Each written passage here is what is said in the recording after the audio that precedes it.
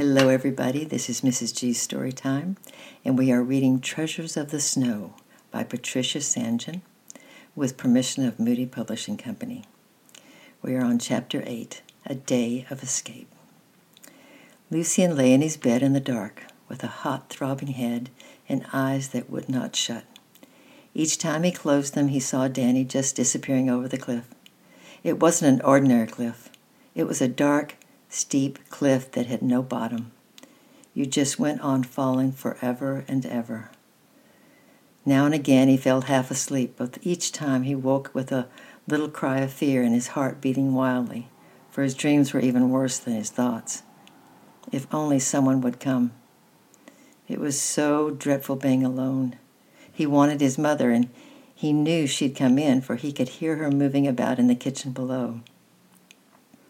But he dared not call to her, for she must be so terribly angry with him that perhaps she was staying away on purpose. Besides, his sister might answer his call, and Lucien did not in the least want to see his sister. What she would say to him he dared not even imagine. He began to think about tomorrow. He supposed he would have to go to school, and Annette would have told everyone. Nobody liked him much in any case, because he was ugly, bad-tempered, and stupid. But now they would all hate him.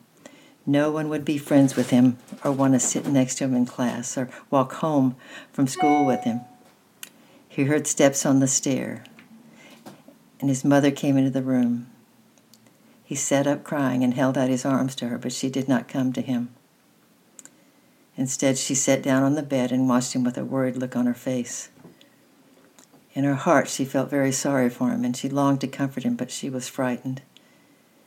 She was afraid of what the Bernays would do if Danny was badly injured, afraid of the law, afraid of the doctor's bills that she could not pay.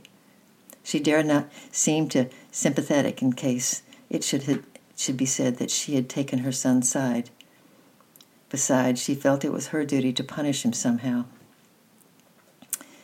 If she'd been a more understanding woman, she would have seen that no punishment from her was needed. She would have seen the long weeks of fear and misery, loneliness and guilty shame that lay ahead for Lucien. She would have known that her part was to comfort him and help him through them as best she could. But she was not an understanding woman. "You are a naughty boy, Lucien," she said heavily, "and I do not know what is going to happen. If that Bernay child is badly injured, we shall be ruined. We shall have to pay all the bills, and we cannot possibly afford it. I expect we'll get the police after us. It's a terrible thing you've done, and I hope you're thoroughly ashamed of yourself."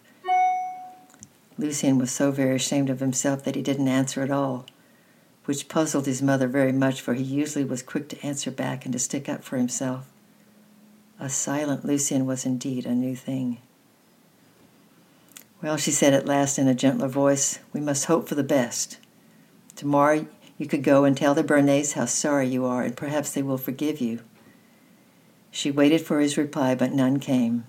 So she left the room feeling very troubled. She returned later with a bowl of hot soup. It might be wrong to comfort her son, but she could at least feed him. Lucien took the bowl and tried to eat, but at the third mouthful he choked and handed it back to his mother. Then, flinging himself down with his face buried in the pillows, he cried again, as though his heart would break. His mother said nothing, for she did not know what to say, but she stroked the back of his head gently. As his sobs grew quieter, she crept away and left him alone. When he awoke the next morning, he could not remember what happened, nor why his head ached or his eyes felt so hot and heavy. Then all of it came rushing back, and he remembered something else, too. Today he had to go to school and face the other children. Danny might have died in the night, and they would all know it was his fault. He decided he would not go. He would hide all day. It would not be too difficult. He would run up to the pine woods and come back in the afternoon, and no one would ever know. His mother would think he had been at school, and no one from school would ask questions. He lived too far up the valley, and anyway, who cared? Of course, someone would find out in the end, but today was all that mattered at that moment. He might feel differently tomorrow, but Danny might be better. Anything might happen later on, but today he would run away and hide. He got up and went downstairs. Marie was in the kitchen. She had already eaten her bread and drank her coffee and was getting ready to set out for the station. She tossed her head and turned around when Lucien came in, but Lucien did not look at her at all. He passed through the kitchen in silence and went across to the stable to help his mother with the early milking. She looked at him anxiously when he came in, but she said nothing. Sitting on the stool by the stove, eating his breakfast, he was still perfectly silent. At last he got up, put on his coat, kissed his mother goodbye without a word, and went off. She stood watching him as far as the bend in the road, and then she waved to him. He waved back and waited around the corner until he was sure she was gone. Then, turning on his steps, he ran up the hill as quickly as his legs could carry him. He ran very fast and arrived breathless in the quiet coolness of the great pine wood that went around the mountain. Here he was safe, for it was still early in the morning, so he sat down and began to think. It was a beautiful pine wood, and the sap was bursting from the trees and streaming down the gray trunks.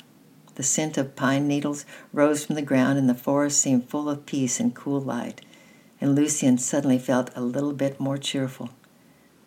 He had no idea what he was going to do after all day, and he had no food, as dinner was always provided for him at school. But this strange feeling of hope made him feel sleepy, and because he had not slept well the night before, he stretched himself on the ground and fell into a deep sleep.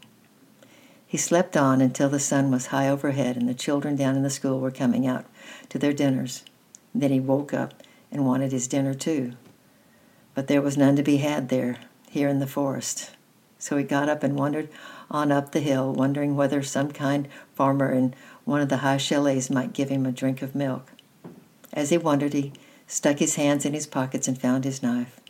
He took it out and he sat down on a log, picking up a piece of wood and began whittling away at it with the knife. He had often whittled at a piece of wood, though he had never made anything properly. But now, with nothing to do, he decided to try to carve out the shape of the chamois, one of the wild mountain goats that live on the high precipice. He started off idly and chipping away. Very gradually it began to take shape under his fingers, and a strange excitement took hold of him. For the first time he forgot his misery and became absorbed in what he was doing. He could see the creature in his mind's eye, and as he thought about it, so he shaped it. Lucien held it out at arm's length to inspect it. It was not perfect, though it was very definitely a chamois, and he had no idea how good it was. But for the first time since the accident, he felt almost happy. He had found something he could do. Though he was stupid, he could carve, and now he would not mind being alone again. When the other children didn't want him, he would come out to the quiet corner of the woods and see beautiful things and carve them. While he carved, he would forget, and that was what he wanted more than anything. Whatever happened, he could come away by himself and forget. He climbed up the slope and looked down over the forest to the valley below. The sun was moving toward the western mountains, and far beneath he could see little dark specks running in all directions. The children were coming out of the school. In every quarter of an hour or so it would be safe to go home. He walked slowly back into the pine woods, for he did not want to get back too soon. The sun was shining on the other side of the valley now, and the pine wood was cool and dark. Lucien kept his hand in his pocket with his fingers closed tightly around the rounded body of chamois. It was a satisfying feeling. He wondered rather dully what he would hear when he got home. Danny might have died, but Lucien pushed that thought away from him, for he dared not face it. He was probably just badly hurt, and to Lucien's mind there came a picture of Danny's white, scared little face looking up from the grass. If only he could do something to make up for it, but he could think of nothing. He walked into the chalet a little sheepishly, and his mother at the sink looked at him anxiously. She waited a little while for him to speak, but at last, unable to wait any longer, she began to question him. "Well," she began, "how did you get on at school today?" "All right, thank you," answered Lucien. "I've been down to inquire at the Bernets," went on his mother, "and Annette and Monsieur Bernet have taken Danny to the doctor in the cart. They will not be back till late." The grandmother spoke very kindly, "Lucien. They are good people, and I think they will forgive you and not make the trouble you deserve." Lucien did not reply. The grandmother might forgive him, but he knew quite well Annette never would. "Did the schoolmaster know what had happened?" asked his mother after a pause. "Yes," replied Lucien. "Did he say anything about it?" went on Madame. "No," answered Lucien. His mother was puzzled. She had had a miserable day thinking of what sort of time her son might be having at school, but nothing seemed to have happened. He even looked slightly more cheerful than he had in the morning. "I'm going over to milk the cows, Mother," said Lucien, and he crossed to the stable with a sigh of relief. The stable was a refuge where he could get away from his mother's questions and where the cows thought none the worse of him. He started quickly, and then, tilting the bucket, drank about a pint of the warm, frothy milk straight off and felt better. He had had nothing to eat or drink since breakfast. Tonight he would save some of his supper, and tomorrow he would go back to the woods again and spend another quiet, hidden day. He would do it every day until he was found out, and that might not be for a long time. He took as long as he could over milking and then wandered back into the house carrying the buckets. He reached the door at the same time as his sister, who had hurried up the hill and was flushed and out of breath. "You little coward, Lucien," she exclaimed as she looked at him. "Fancy missing school like that. What has he been doing all day, Mother? You should have made him go." His mother turned around indignantly. "What are you talking about, Marie?" she asked sharply. "Of course he's been to school. He's only just come in. Leave the poor child alone and go about your work." "Indeed," exclaimed Marie. "Well, if he's only just come in, I should dearly like to know where he's come from. I happened to have met the schoolmaster on my way up from the station. He was weeding his vegetable patch. He looked over the fence and called out to me. 'Where's Lucien?' he asked, 'and why has he not come to school? Is he not well?' I answered, 'He's well enough, and he shall come tomorrow if I have to drag him.' So now you know, Lucien. Goodness knows where you've been today, but tomorrow I shall take you to school myself." "Fancy you lying to me like that, Lucien," cried his mother angrily. "You are a wicked boy. I do not know what to do with you. The master must deal with you." Because she was so worried and because her boy had deceived her, she threw her apron over her face and began to cry. Lucien sat down by the stove in a bitter, sullen silence. Everything seemed against him.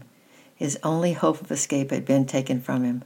Tomorrow he would have to go to school, and Annette would be there. If he had gone today, she would not have been there. He picked up a large wood chip and began whittling away with his knife, and once more his fingers felt for the wooden chamois in his pocket. Tomorrow is Chapter 9, A Visit to the Hospital. I love you. I'm praying for you, and we'll see you tomorrow. Bye-bye.